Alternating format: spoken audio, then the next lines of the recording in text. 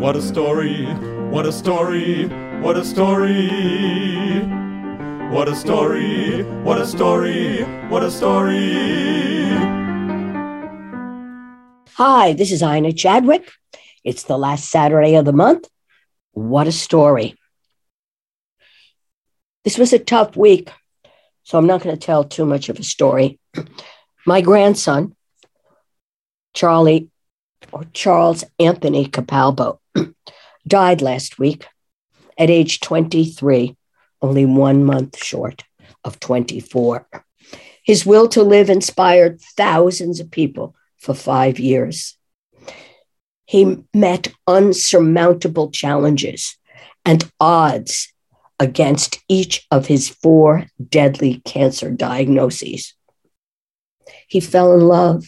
He had a wonderful relationship with a young lady who stayed with him during these times.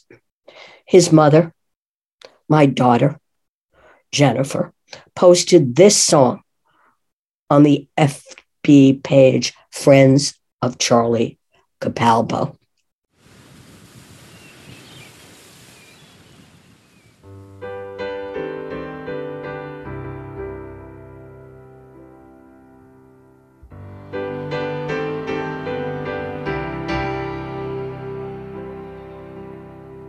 Good night, my angel, time to close your eyes and save these questions for another day. And in our playlist, perfect for grandparent, Bill Bosch. He's going to get a tattoo, and his granddaughter will dictate what it says. Gabby Coatsworth. She and her new husband, long time ago, couldn't put their furniture together in their new house. Didn't work. They found a way. She will be reading from an excerpt, an unpublished part of her recent memoir, Love's Journey Home. Phil Holt, a regular, he submits nice little plays for us, but he tells a real story here of a scary day when he went to take a nap and nothing was the same when he woke up. Bob Ost, a truly artistic person who writes editorial opinion pieces on the Theater Resources Unlimited newsletter, where he is not only the founder, but the executive director. And then Susan Jacobson, a professional performance artist, a writer, a dancer, an actress. She sat down to enjoy a beautiful spring day on the Park Avenue median in New York.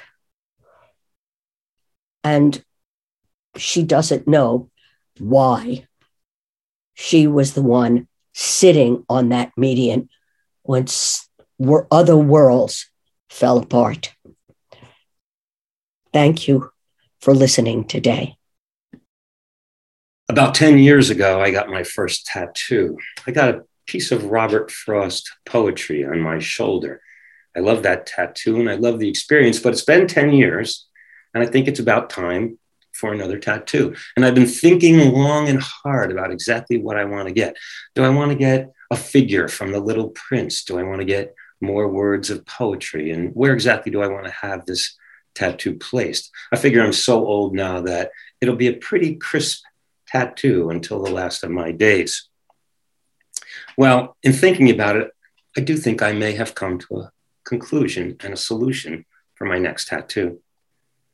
About a couple of weeks ago, I was babysitting for my 3.5-year-old granddaughter named Adelaide. She is the love of my life. I like to spend as much time as I possibly can with her. And we were babysitting. I was up in one of the bedrooms with her, and we were playing, as we always do, family. Sometimes I have to be the baby. Sometimes I have to be the daddy. We do all different kinds of things. And she looked up in the ceiling, and that's the opening to the attic. And she said, "Papa, can we go in the attic?" I said, absolutely, Adelaide, let's go. We pulled down the stairs. We stepped up a few steps. She got about halfway up and she said, this is really scary. I said, yeah, it is a little scary, but you're a brave girl. You have a lot of courage. She said, I think I want to go down. I said, okay, we'll go down. We closed the attic door. We played a little more family, but 20 minutes later, she said, Papa, I think I want to go in the attic. I said, okay, that's fine. Let's head up there. We pull down the stairs. We go about 3/4 of the way up. And she said, Papa, this is really scary. I said, I know it is, but I also know that you're very brave. She said, yes, I'm strong. I said, yes, but you're brave too. I said, Adelaide, can you be brave for me? She looked me in the eye and she said, yes. And I said, okay, hold on carefully, hold tight with your hands. Let's go up. And over the next 4 steps, now we emerge into the wonderland of the attic with all decorations for holidays and toys and a dollhouse that belonged to her mother and the accompanying dolls. And it was wonderful. And we played up there and we had a great time. We came down, we played some more family, and then eventually went out to play in her backyard where she has this big swing set that was built that you can climbing walls and a little picnic bench and a podium that's about 6 or 7 feet high, and then a slide, and she's laughing and going up and down and up and down. And she finally looks at me and she says, Papa, come down the slide. I was hesitant. I thought, if I climb up on there, maybe, I'm a little bit older. Perhaps I'll break something of my own or the actual playground. And I said, I don't think so, Adelaide. She said, come on, Papa, go down the slide. Go down the slide. I looked at her, I said, I'm not sure. And then she looked at me very seriously, put both of her little tiny hands over her chest as if she were placing them on her heart. And she said, Papa, can you be brave for me? Well, clearly I climbed up onto the top of that platform and I went down that slide, not once, but several times. And it could be very possibly that I have found my new tattoo. Can you be brave for me? Nesting. When the movers truck pulled up in front of the house in Fairfield, Connecticut, a week after we'd arrived from Chicago in 1983, I couldn't wait to see how my furniture would look in our new home. It looked awkward. Maybe the irregular shape of some of the rooms contributed to this, or perhaps I was having trouble assimilating the things Jay brought with him from his first marriage. Unlike mine, an eclectic mix of family antiques and the folding items bought in Chicago, Jay's contributions tended to be heavier, reproduction, and a bit shabby. We put my folding coffee table in the living room and used my great-aunt's small mahogany one with my canvas director's chairs to eat at for the first week or two. We need to furnish the dining room, Jay decided. Let's go check out some tag sales. These were the Connecticut equivalent of garage sales in Evanston, where I'd searched for chests of drawers, side tables, and extra seating after coming to America. Jay had so much fun buying and selling that before we left Chicago, he helped me organize a sale on the front porch of my house, practically giving away some of my lucky finds, to my chagrin. Every weekend, as we ran errands around Fairfield, he'd be on the lookout for a sign at the side of the road. Noticing one, he'd slam on the brakes and we'd proceed to the garage to hunt for things we needed. We found estate sales were the most interesting. Jay, because he liked the better quality items, while I enjoyed checking out other people's homes.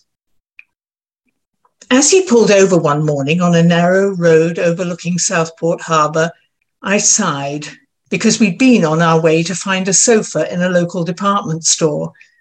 I knew attempting to stop him was like trying to restrain a dog who's just spotted a promising squirrel. So I trudged down the steep drive behind him, glad the waterfront house was small so this would be over fast. In fact, it turned out to be larger than it appeared, and soon Jay was browsing through the house while I admired the views from each window. I lost track of him for a while, but he suddenly reappeared at my elbow and grabbed my hand. "Look what I found," he said in a stage whisper, as he led me into the next room. His lowered voice signaled that he didn't want the owners to know of his interest in the item in case the price went up. All I could see, though, apart from an upright piano, was a sofa and matching armchairs upholstered in a hideous orange velour. He couldn't possibly mean them, could he? What? The piano! He beamed and then must have noticed my expression. I've always wanted to learn, and it's only $500. This was the first I'd heard of any desire on my husband's part to study music. He rarely listened to it, as I was discovering, and had told me once he couldn't carry a tune. But right now, that wasn't the point. We haven't got anything to sit on yet. Why don't we keep on looking while we think about it? We wandered into the adjoining room, where Jay spotted a pair of salt and pepper shakers. They were easy to spot, being of the size waiters use in a restaurant when they're offering to pepper your plate of spaghetti. On the other hand, they were much less expensive than the alternative. Wow, I said, then expressed some doubt. I figured if Jay felt he had to persuade me, he might feel a small sense of triumph and forget about music lessons. He walked out with the giant shakers under his arm, perfectly happy. I dragged out the story every time a guest raised an eyebrow at the sight of them. Let me tell you how we ended up with these instead of a piano. We had the condiment set, but it looked ridiculous on the little table we were using. So a couple of weeks later, we drove up to Litchfield County, Connecticut's antiques mecca. We noticed a store advertising English country pine and pulled in. The shop itself was disappointing, but the proprietor, a short, cheerful woman in her 50s, took us out to her barn. Inside, the shadows made things hard to discern, but we found a table half hidden in one corner. The pale gold planks which formed the top were only revealed when the owner dusted it off, releasing a cloud of motes into the sunlight now streaming through the door. Various scrapes and cuts had been scored into the surface, but they appeared genuine, not, as was often the case, added by unscrupulous dealers.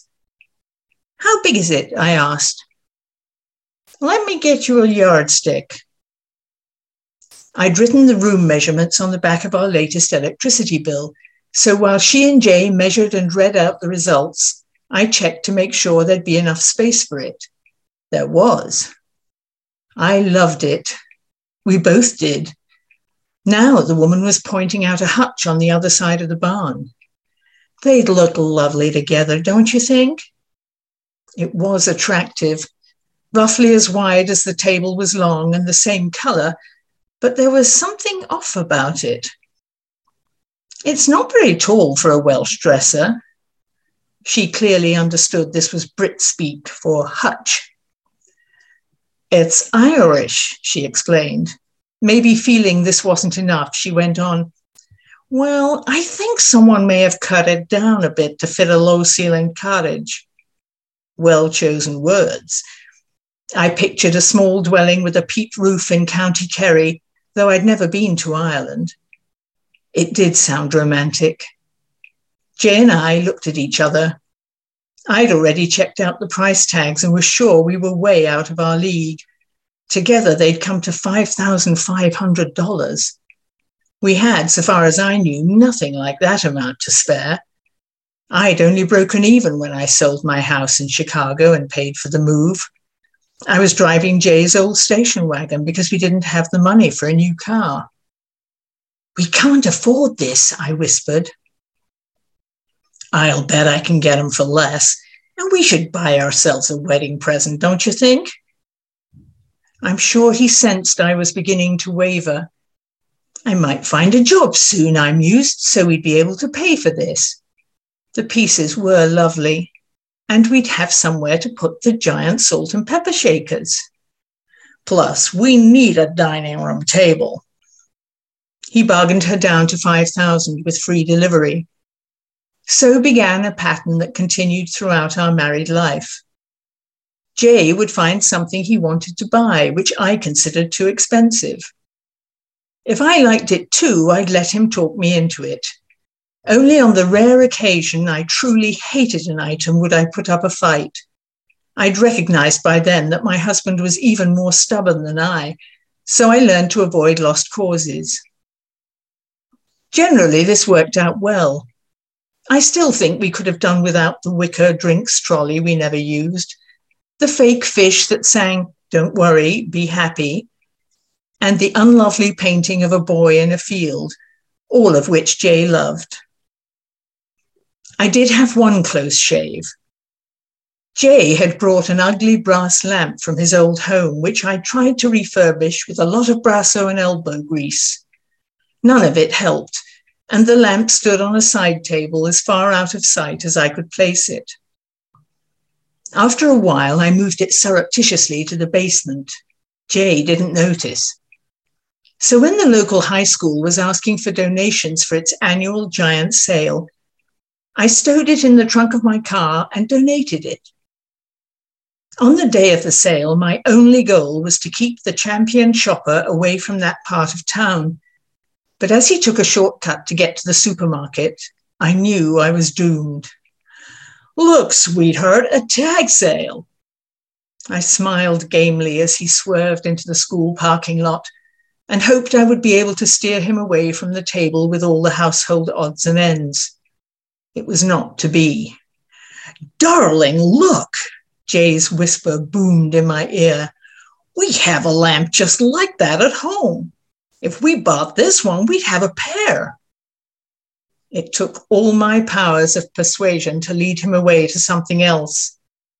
I think that's where we found the nightstand with the uneven bamboo legs. The first thing I need you to know is I'm okay. Now, here's the story. It's late February 2020. It's Saturday morning. I am lying on the couch watching TV. I fall asleep. I wake up and the right side of my face feels like it's made of potter's clay, slowly sliding off my skull. I get scared. I can't move my right arm or my right leg. I try to call out to my wife, but my tongue is thick in my mouth. "Help!" She races down the stairs. She tries to pull me up. I can't help her. I slide back to a reclining position. I can see the fear in her eyes. She calls 911. "Hello, my husband is having a stroke." Soon, we can hear the sirens off in the distance, approaching fast, louder and louder.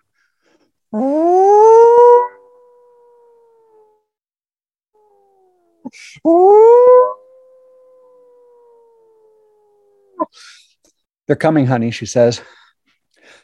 I know they're coming for me. I'm terrified. It's all out of control. They arrive. She holds the door open. Soon our TV room is full of paramedics, firemen, sheriff, young men in uniforms wearing wool knit caps. Why wool? It's February in Minnesota. They're all friendly.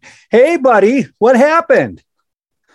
Now, I can understand everything they're saying, but I can't say anything that anybody can understand. 6 of them roll me onto a gray sheet with black handles. They hoist me off of the couch and carry me out of the house. I'm folded in half. My right arm goes over my chest. I'm folded in half like you'd fold a piece of bread. I get outside. Now, I'm only wearing my pajamas, and it's cold. I start to shiver. They roll me onto a gurney and into the ambulance. The door closes. I'm in the ambulance with the paramedic. He's a short guy wearing a white wool cap and a bushy beard. He tries to draw blood from my right arm. Phil, can you raise your right arm for me? I can't move it. I flop it around like a fish in a boat.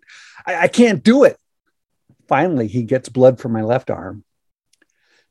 And then the paramedic starts asking me about the medications I take. And I take a few.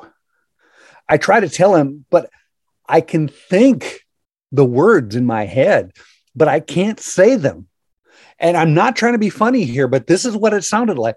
I have a mom. We race down the freeway to the hospital. We pull into the ambulance entrance. A gurney rolls into the emergency room. I'm taken to the MRI. They scan my brain. They pull me out of the MRI. And on a video screen, I can see a young man looking at me. It's my brain surgeon, who I'm meeting for the first time. I come to know him as Dr. G.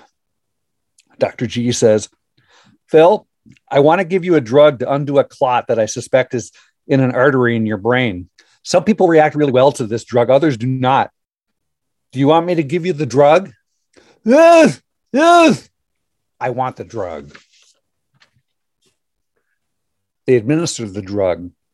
I come to find out later it's called Alteplase.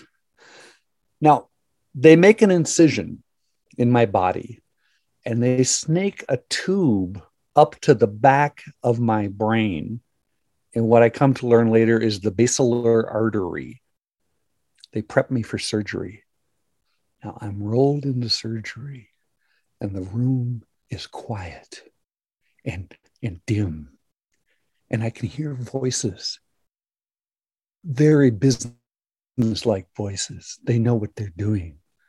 I can't understand a word they're saying at this point, but all I can do is trust them. And they go to pull the clot out, and it's gone. The drug has dissolved the clot. There's nothing to pull out. They wheel me into the neuro ICU, neuro intensive care. Now, the doctors and nurses check on me frequently, every half hour. Phil, can you push my hands away? Can you pull me closer? Can you hold out your arms like Superman? Can you follow my fingers with your eyes? Can you stick out your tongue? Can you make your cheeks puff out? I do all these things over and over and over. It becomes a routine. My wife and daughter have come with me to the hospital, and they stay with me for the rest of the day on Saturday. By this time, because of the Alteplase, I can talk. We decide, my wife and I decide to tell our friends on Facebook what's happened to me. I find out later that my wife has also asked people to pray for me. My wife and daughter go home for the evening. I'm alone with my thoughts. I'm scared. What's going to happen to me? It's all unknown, and it's terrifying. It gets to be dark in the hospital room, and the darkness of the room reflects the darkness of my heart. I have never been this scared.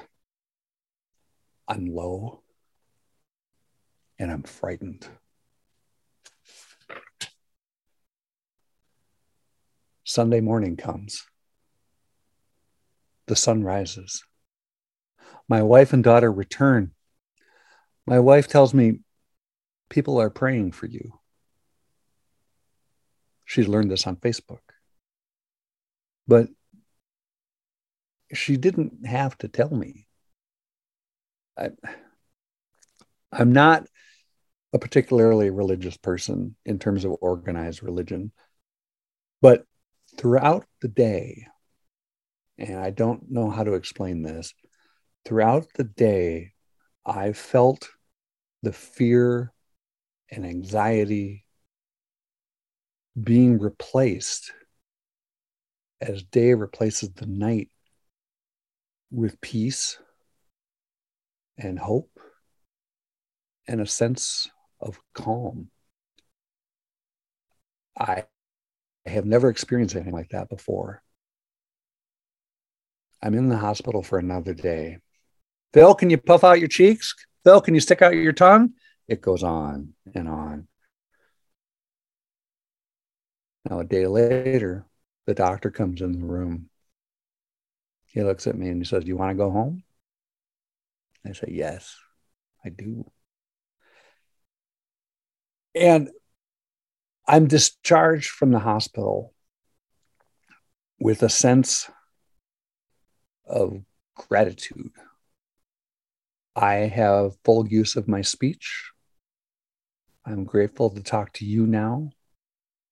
I can move my arms and my legs. And I emerge from the hospital with a sense of being renewed. I have another chance.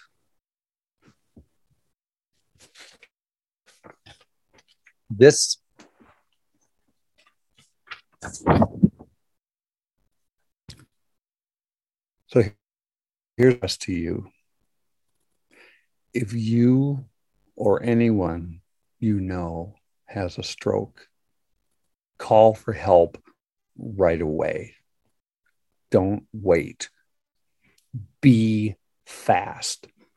Please remember this acronym. Be fast. B for balance. If you have sudden difficulty with your balance, E for eyes. If you have sudden problems with your vision in one or both of your eyes, F for face. If your face droops on one side, arms, A for arms. If you have sudden weakness in your arm or your leg, S for speech. If you're unable to repeat a simple sentence or you have slurred words, and it all ends in T for time. If you have any of these symptoms, call 911 immediately. Be fast. I emerged from that experience with a sense of gratitude, and I'm grateful to you for listening. I'd like to put in a good word for honesty, a quality that has slipped out of favor in recent years. I have spent a lifetime as moody as Diogenes, who wandered the ancient streets, clutching a glowing lantern in broad daylight, in search of an honest man. Unlike the famous Greek cynic, however, I am at least tinged with optimism and a great deal less judgmental, I think. I also bathe, do not live in a barrel, and though despairing over the seeming lack of integrity around me, I eventually concluded that perhaps it is not the norm of human nature, but rather my own specific life lesson to be surrounded by liars. My brother, 5 years my senior, twisted and turned his way through half-truths and distortions to get his way, avoid school and be in places he had no place being, in the company of what my mother would term the wrong crowd. This was a path that led to a lifetime of substance abuse for him. For others, it leads to politics. My brother trudged begrudgingly through an unhappy life and died without ever admitting his addictions. For many years, every conversation was ultimately exposed as a tactic leading to an ask for money or something he wanted. And, the stories of how the world was unfair and how anything bad that happened to him was someone else's fault. From him, I learned that getting away with things might offer a temporary kick, but it refers living life on a tightrope strung across a black abyss. I watched him fall into the abyss and amazingly crawl back up to walk the same tightrope again and again, until the day he did not make it back up in November 2013. I also grew up with a flamboyantly gay hairdresser first cousin, Peter, who claimed, oddly enough, to have fathered children with a dozen different women.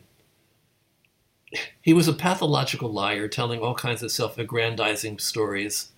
Movies he claimed to be in, celebrities he claimed to have slept with, and his insistence to anyone who would listen that our family was descended from the Romanovs. I was forbidden to visit him in his Center City, Philadelphia lair. Among my own flirtations with dishonesty was a tendency to mislead my parents about what I was doing after school, and I managed to find my way to Cousin Peter's place many times in spite of all warnings. One day, I showed up while he was entertaining a room full of guests. He introduced me to them in his living room and then went off to the kitchen to get drinks. They were all wide-eyed and breathless, and one finally broke an awkward silence, turned and asked me, "Is it true about your family?" I wasn't sure what he meant. "Are you really descended from Russian royalty?" asked another. I stuttered in confusion. Not that I'm aware of. But they all pointed to a tapestry hanging proudly on the wall, a heraldic emblem that Peter had told them all was the family crest of the Romanov dynasty.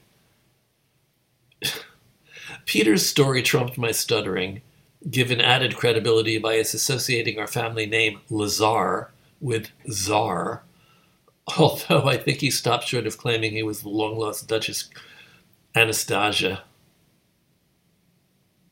His sister Jen was a sadder case. Let me do that again, I'm sorry. Peter's story trumped my stuttering, given added credibility by his associating our family names Lazar with Tsar. Oh, I think he stopped short of claiming he was the long-lost Grand Duchess Anastasia. His sister Jan was a sadder case, very introverted and insecure, the product of a boastful older brother and abusive parents. Lying was an escape for her. She was lean, tall, beautiful, and blonde as a teen, but detested herself, at least in part because of her near 6-foot height.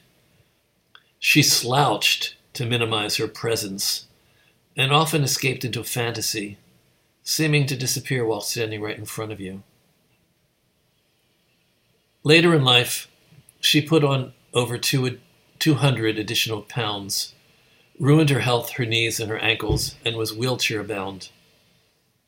She also sank slowly into schizophrenia, and in the rare phone calls I made to her, I had to learn not to get exasperated or angered by her accusations and her reinventing of the past, our family, and my childhood.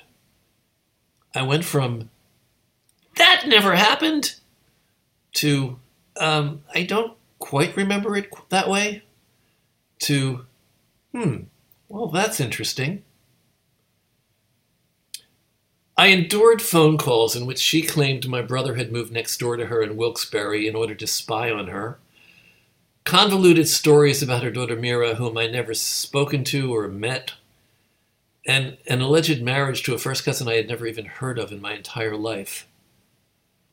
I received long, rambling letters from her that included demands that I share the money I had won in the Publishers Clearinghouse sweepstakes.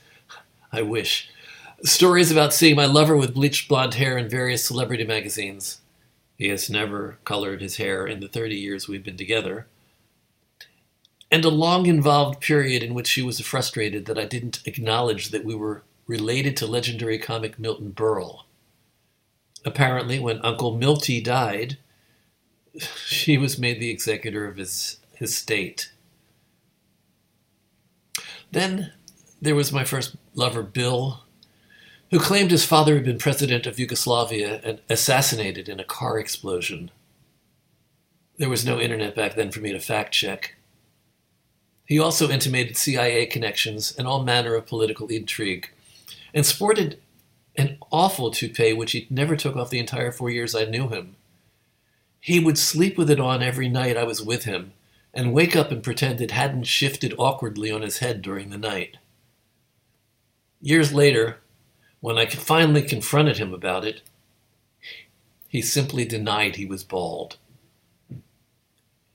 10 years later, there was Vinny, the mafia-tinged investor in my off-Broadway show, who won my producer's trust and bilked me out of $30,000.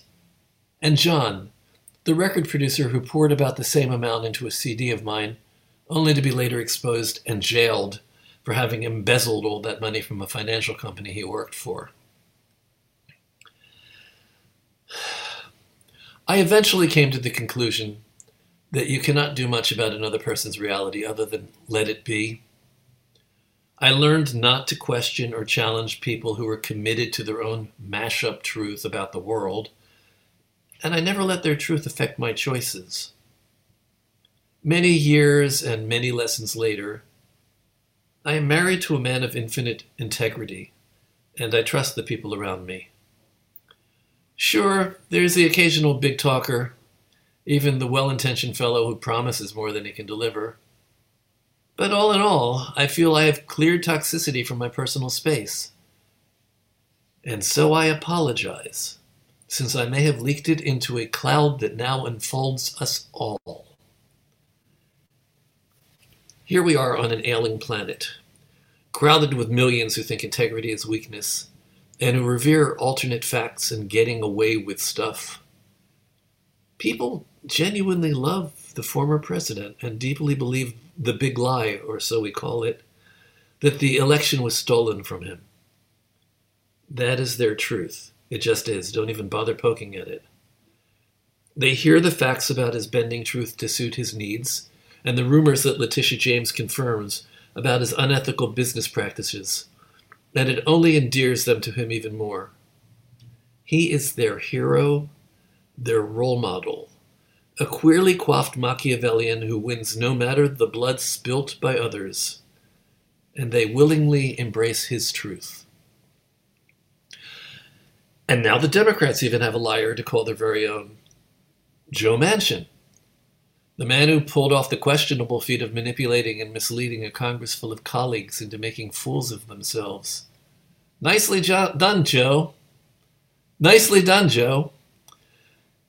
The guy had us all believing there was a compromise he might agree to that would allow the Build Back Better bill to pass. Then he pulled it away like Lucy's football.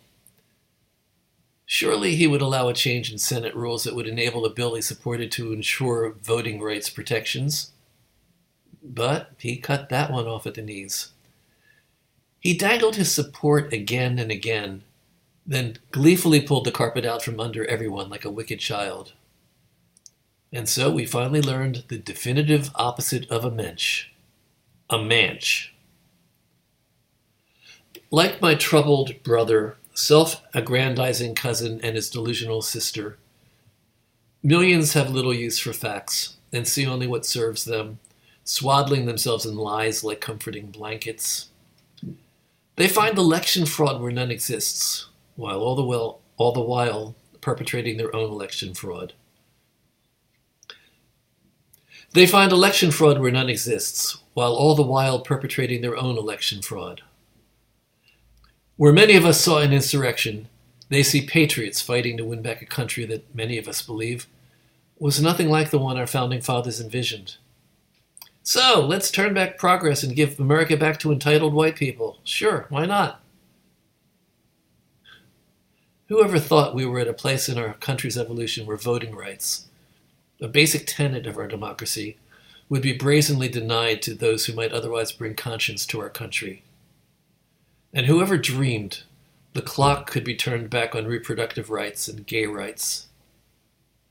There are even those among us who accept Putin's version of the slaughter in Ukraine. If Diogenes was driven to despairing madness by the dishonesty of the human race in 300 BC, what would he make of our current world? I was in New York City, sitting on a low ledge on the median strip at Park Avenue and 86th Street. A crisp spring day, blue skies, tulips about to burst, masks on, but a hopeful energy. New Yorkers eating outside, walking and running across the crosswalk, cars passing north and south and east and west, sitting in the sun, waiting for my appointment. I am still watching the scene unfold around me. A loud cracking of a tree limb. I turn and look over my left shoulder. A thud on the hood of a parked car. Windshield smashed, car alarm blares, and I see a pair of twisted legs lying on the street near the curb in front of the wailing car. I freeze frame.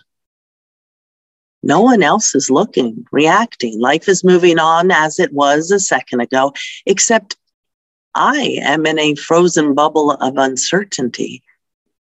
I look up, look back at the motionless legs. Did someone fall, jump? Were they pushed? Broken limb on a windless day. Thud, car alarm, legs. Couples chat, walking down the sunny sidewalk. A doorman jokes and gestures under the awning. Cars whiz by. Lights change, people cross Park Avenue. Slowly, a double take. Irritation at the car alarm causes a second look. A small semicircle forms near the broken tree and the relentless car alarm. A young woman quickly joins me on the median and asks to borrow my phone. Her battery is dead and she wants to call her mom. She's distraught by what she sees. As she hands me back my phone, a guy on a bike stops by us and asks what happened. I say someone jumped, fell, or was pushed.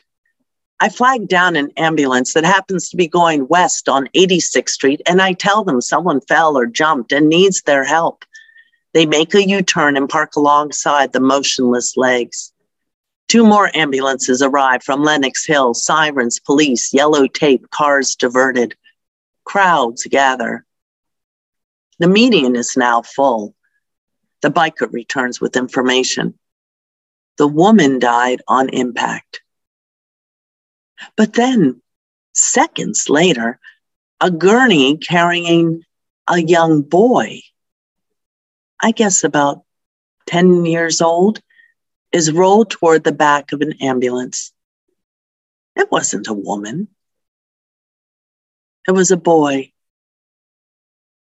A beautiful boy with jet black hair, alabaster skin, royal blue shorts, seemingly sleeping peacefully, blood dripping out of the side of his mouth.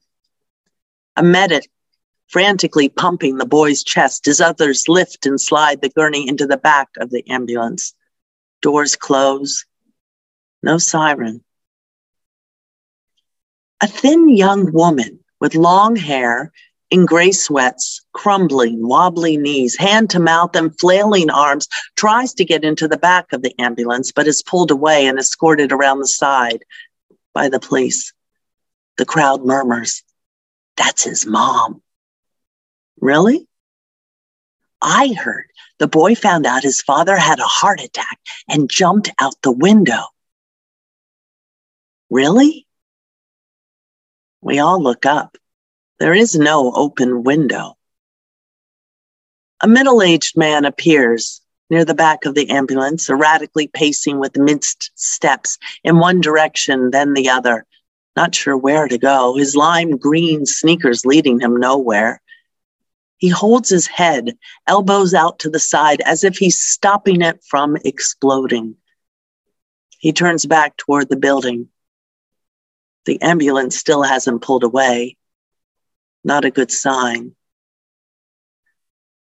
A tall, broad-shouldered frat boy in shorts and flip-flops meanders over. He stands near me on the median and points up at the building. A small crowd circles around him. "No, there," he admonishes and points. "9th floor, 3rd window to the right." "Where?" strangers ask. "There, just count. 1, 2, 3, 4, 5, 6, 7, 8, 9, and over 3. That's the window." "What are you talking about?" I ask. "That's the window. That's where he fell from," frat boy replies. How do you know? Is that the angle the boy had to fall from in order to hit the tree in the hood of the car and land near the curb? Oh, is that what happened? Were you here? The circle of people turns to me. Yes, I was here. And we don't know whether that young boy fell or jumped from a window or the roof. We don't know if those people were his parents, relatives, babysitters, or none of the above. It was not a woman who died on impact. It was a little boy whose father probably did not have a heart attack compelling him to jump from the window as far as we know. I leave and go to my appointment. When I head back to my car about an hour later, the yellow tape is still up. A lone police car is parked in front of 1045 Park Avenue. Uptown car traffic has resumed. People still gather on the median strip, pointing, taking pictures, spreading stories. I head up Park Avenue across the street from the building.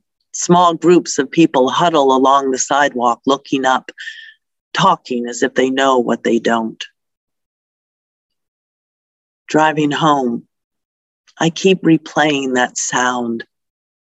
The cracking branch, thud, car alarm, legs. That night, I Google, boy dies on Park Avenue. And several stories pop up.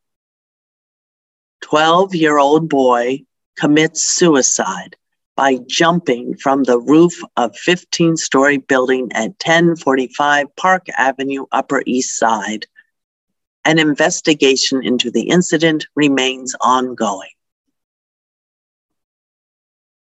I witnessed a horrific end to a young life.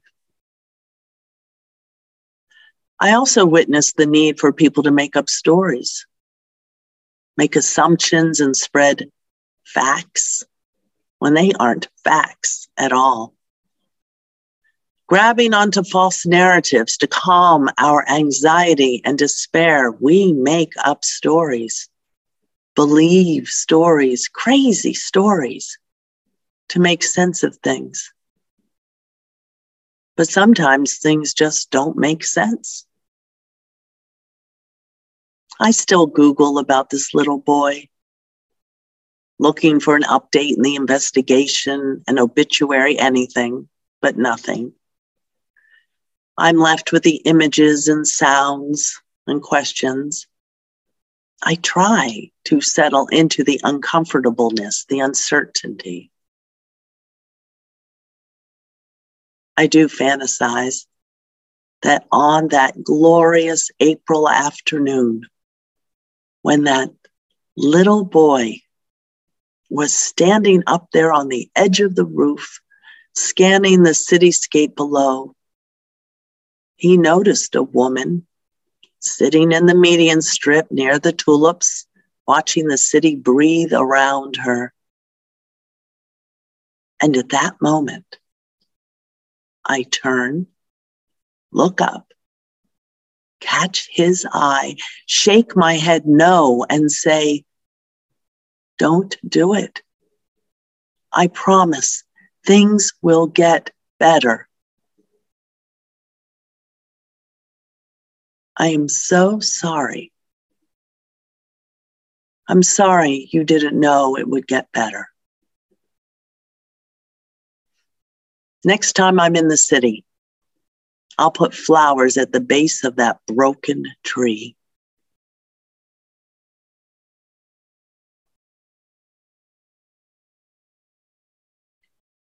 An epilogue. This happened a year ago, April. A few weeks ago, I opened the April 11th issue of The New Yorker and noticed an article entitled "Mystifying Rise of Child Suicide, a Family Tragedy Sheds Light on a Burgeoning Mental Health Emergency." As I quickly skimmed the piece, words started popping out. Upper East Side, private boys' school, afternoon of April 6th, and then Trevor jumped off the roof of his apartment building on 86th Street and Park Avenue, killing himself. He was a few months past his 12th birthday. Oh my God. This was the boy. How ironic. From not knowing to being handed an in-depth 11-page expose. This was my chance to understand, learn the facts, know what happened. I started from the beginning, carefully reading each word. I couldn't sleep that night. I now know more than I could have imagined, but I still don't really know. I don't know why. Why that day? Why then? Why? And I know I never will.